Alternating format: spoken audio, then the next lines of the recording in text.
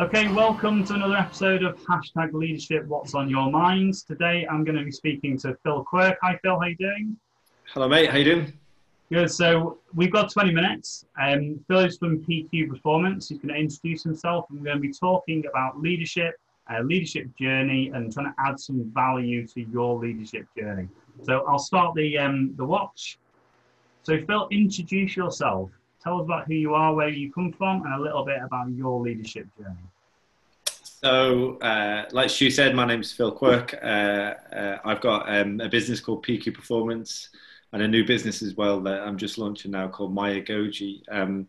My background is similar to Stu. I spent a lot of time in the military.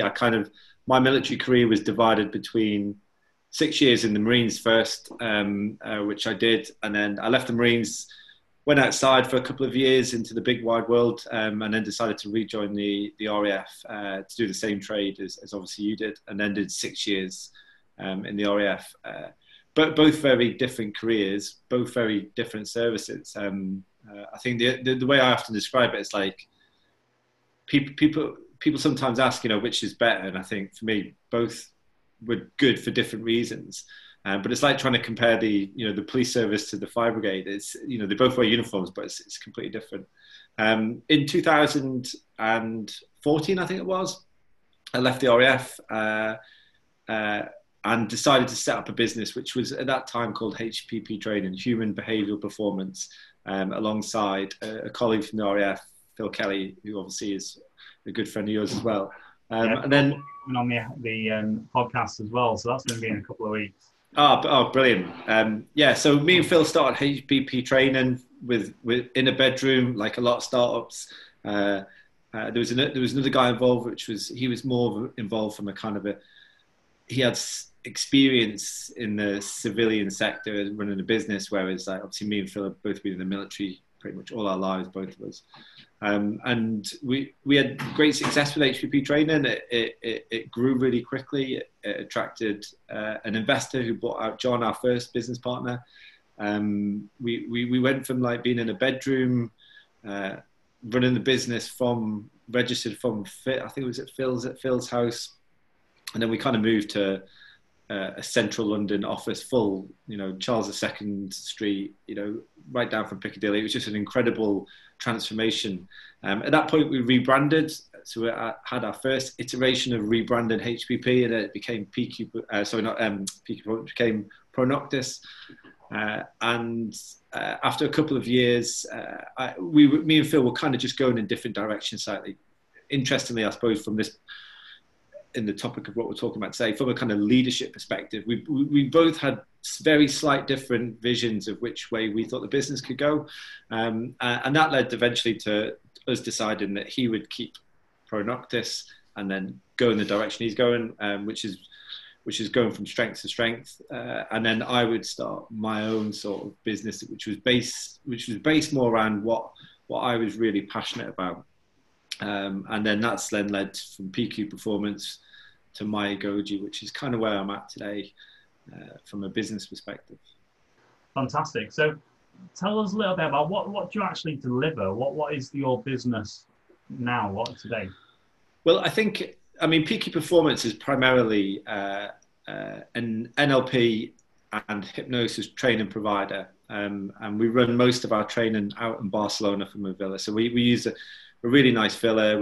It's fully inclusive, and the idea is we create this kind of cocoon learning where people come in, are completely severed from their usual day-to-day routine. So instead of it being kind of in a hotel conference room where you come along for the course at the start of the day, and then at the end of the day, you commute back to where you live, or stay in a hotel. We decided that we wanted to make the whole experience a controlled environment where we could create a perfect learning environment.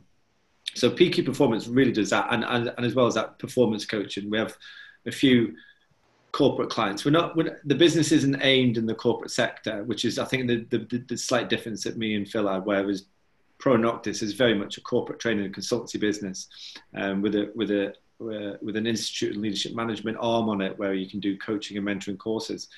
I was very much aimed in doing individual courses through PQ Performance. But we do have a couple of corporate clients, which has been great. The corporate work substantiates the other parts of the business.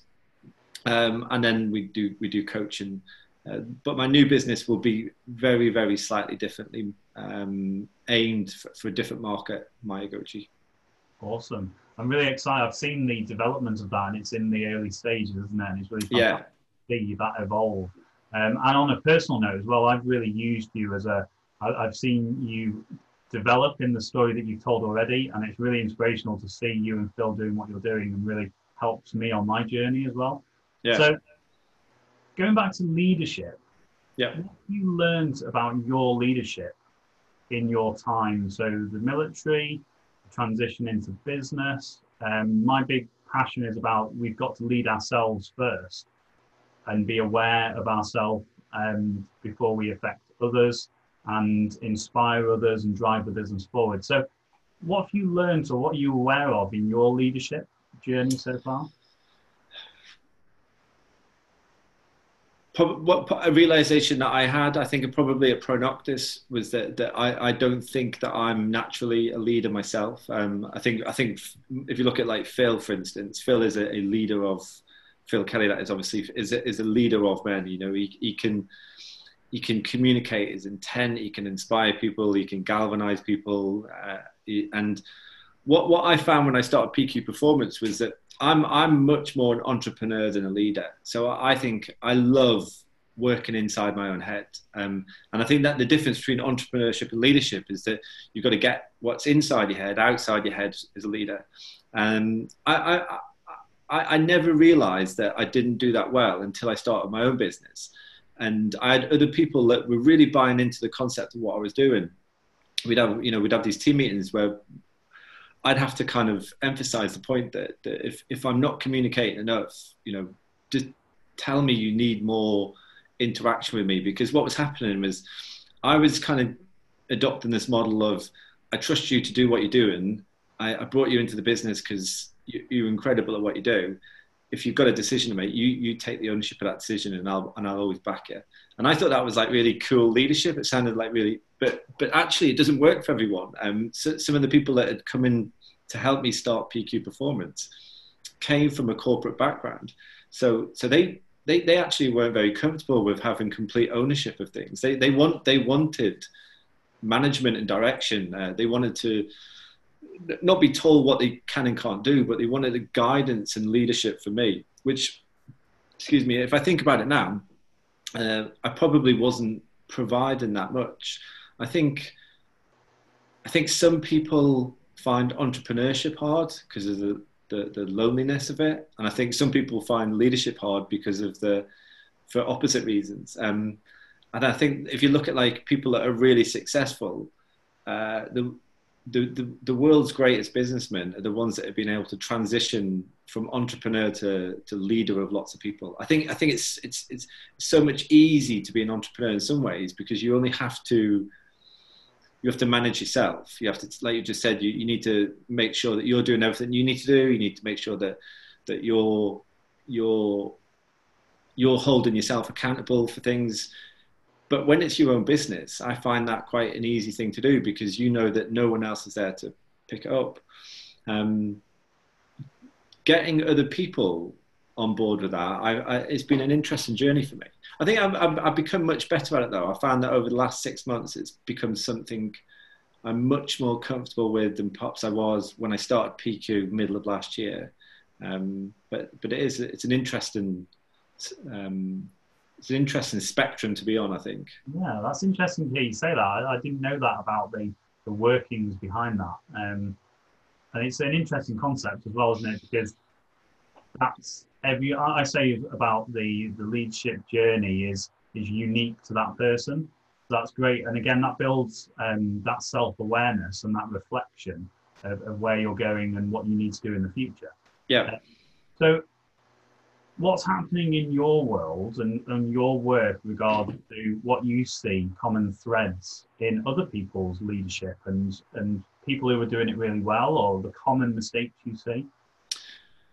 Yeah, I mean, I see great leadership with some of my corporate clients. I'm fortunate enough to be able to coach at a fairly high level with some of my corporate clients, and some of which are kind of a really, really strategic and senior place. One of my clients I've coached is currently setting up a bank for his company, so they're launching their own bank. And a lot of the coaching that we've done is kind of like there's no manual for setting up a bank. This is what he says. You can't pick up a setting up a bank for dummies book and then start going through it. He goes, it is an incredibly complex and interconnected process which has no manual to go with it. And I've seen his leadership, which is just incredible. He is really an inspiring person. I think that's the wonderful thing about being a coach is I know that I'm not necessarily a great leader as I would say he is, but I don't need to be a great leader to understand how to coach someone. It's almost like you're a fountain of advice, but a desert of application in some respects.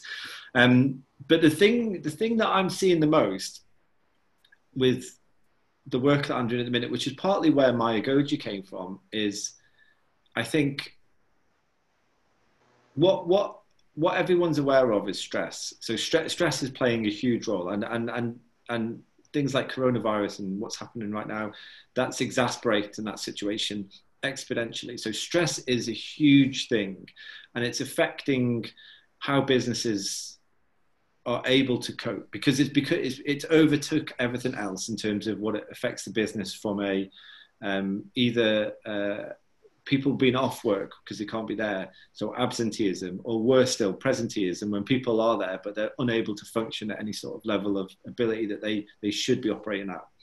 And the other thing is resilience, which is kind of like the other side of the coin.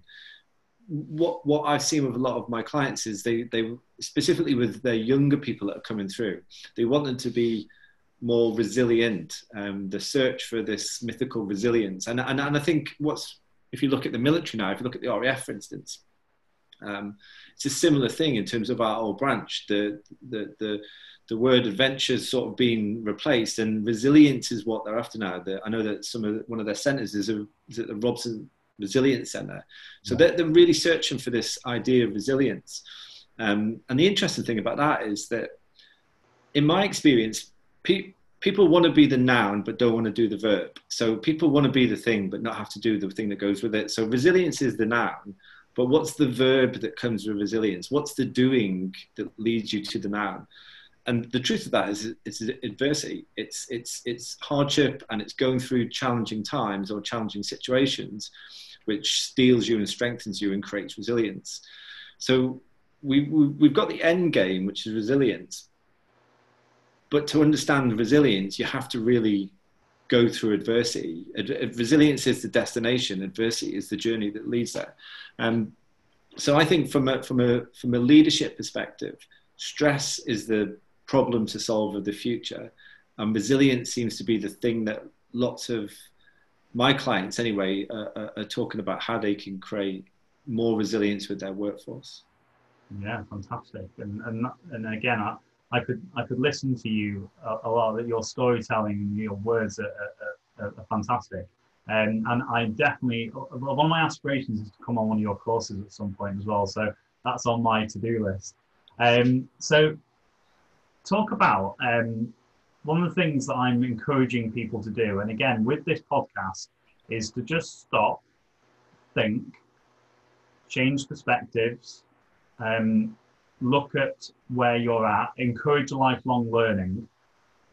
So what do you say to encourage people to get involved in your courses, or to encourage people to be coached, to be encouraged to step outside their comfort zone? Why should they do it? And all that kind of just doing something different. Yeah, well, I think the first mistake people make with educational development is they think it's a destination and not a journey. So it's ever evolving, isn't it? You know, there is an endless amount of ideas, theories, books, concepts that you can explore and absorb. Some of them obviously, you know, they resonate and they work for people. Others, you kind of let it go. So if I reflect back to the question that you asked last time about the good leadership that I'm seeing, the good leaders that I see, not only do they see their own personal development journey as something really important, but also, you know, they absolutely impart that onto those around them. And I think that I'm never going to be finished learning, you know, no matter how many courses I go, no matter how many books I read, no matter how many things people show me and teach me, there's always going to be more there to do. And the quicker you kind of get this, you know, it's like the Simon Sinek thing, isn't it? The looking at learning like it's a finite thing or an infinite thing. The sooner you develop this infinite mindset to learning, that I'm never going to be able to absorb all the information that's available in this amazing world, but I'm going to give it a bloody good go. One of my favorite phrases is live like you'll die tomorrow, learn like you'll live forever. And you know, and I think that is the future for businesses. You know, the knowledge management is going to be key for businesses in the future. So the most, and we've known this, you know, for decades. The most valuable employees are your smartest, most resilient, going back to that word, flexible, all of these kind of skills. Now, the way you develop them is you allow people to go do courses, go on things that maybe isn't anything to do with work as well. Maybe it's not directly linked to the specific job that they do, but it makes them a better person. It enriches them as a person. And the byproduct of that is that they come into work and they're better at what they do. So I think this kind of lifelong learning for me is through some of the most inspirational leaders that I've worked with, is something that they absolutely exhibit daily. Yeah, I'd say that it's a privilege sometimes to work with somebody, and again, it's that coach relationship and that process that I learn so much from the people around me, and I love it when I learn something from. So I'll put something into a perspective, into a story, and then when a client changes it and says, "Oh, in my head, this is what it sounds like," and I'm like, "I love that. I'll use that." Yeah. I mean, storytelling's powerful, and obviously, as you know, it's something that I'm a huge advocate of. Storytelling is so amazing because it depends on the person's own mind, how they interpret the characters of the story, the meaning of the story. You know, it's completely individual to every person. I'm my last ever expedition in the RAF was in Sweden on the wilderness canoe trip, which I know that you've done as well. And I had this young lad on the trip who was not great. He was kind of like the person that would always appear when food or drink had just been prepared, but he would never be there when it was being prepared. And then he would always kind of like disappear. As soon as there was work to done, he would just sort of drift back into the shadows and have this like elusive existence within a group. And after a few days, as you know, you've got nowhere to hide with that kind of attitude and mentality. And then other people were starting to get a little bit annoyed with him. And they were kind of saying to me, because I was leading the expedition, like, "Quirky, come on, you know, can you have a word with this lad? He's you know, I won't repeat what they said, but," and I was thinking to myself, well, this is my last ever expedition. I'd handpicked a few of the guys to go, and I made sure that they got loaded on it. I didn't really want to be, you know, bollocking someone on my last expedition, and then you've got that kind of awkwardness after you've had that difficult conversation. And I thought to myself, what I'll do is I'll tell a story around the campfire. So I told us, you know, the famous story about the two wolves.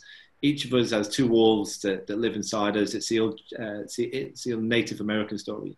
One wolf is lazy and is ignorant and, you know, won't help. I started listing off all the things that this lad was doing. And the other wolf is good. You know, will always embrace hard work. It'll always do the right thing, even if it knows, you know, it leads to more sort of more sort of effort or whatever. So I kind of built these two wolves up, and then and then finish the story off with, you know, the boy asks the chief, well, which wolf wins? And the chief says, well, it's the wolf that you feed the most.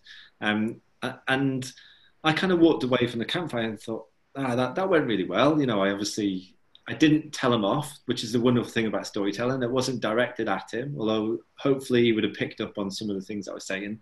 But it turned out he didn't. He just thought it was a great story and didn't really connect it to him. But about a month later, I got an email from a squadron leader who was on the trip. And the squadron leader was an intelligence officer who worked. He was an analyst and an interpreter. And he'd been working like crazy hours, like 16 hours a day.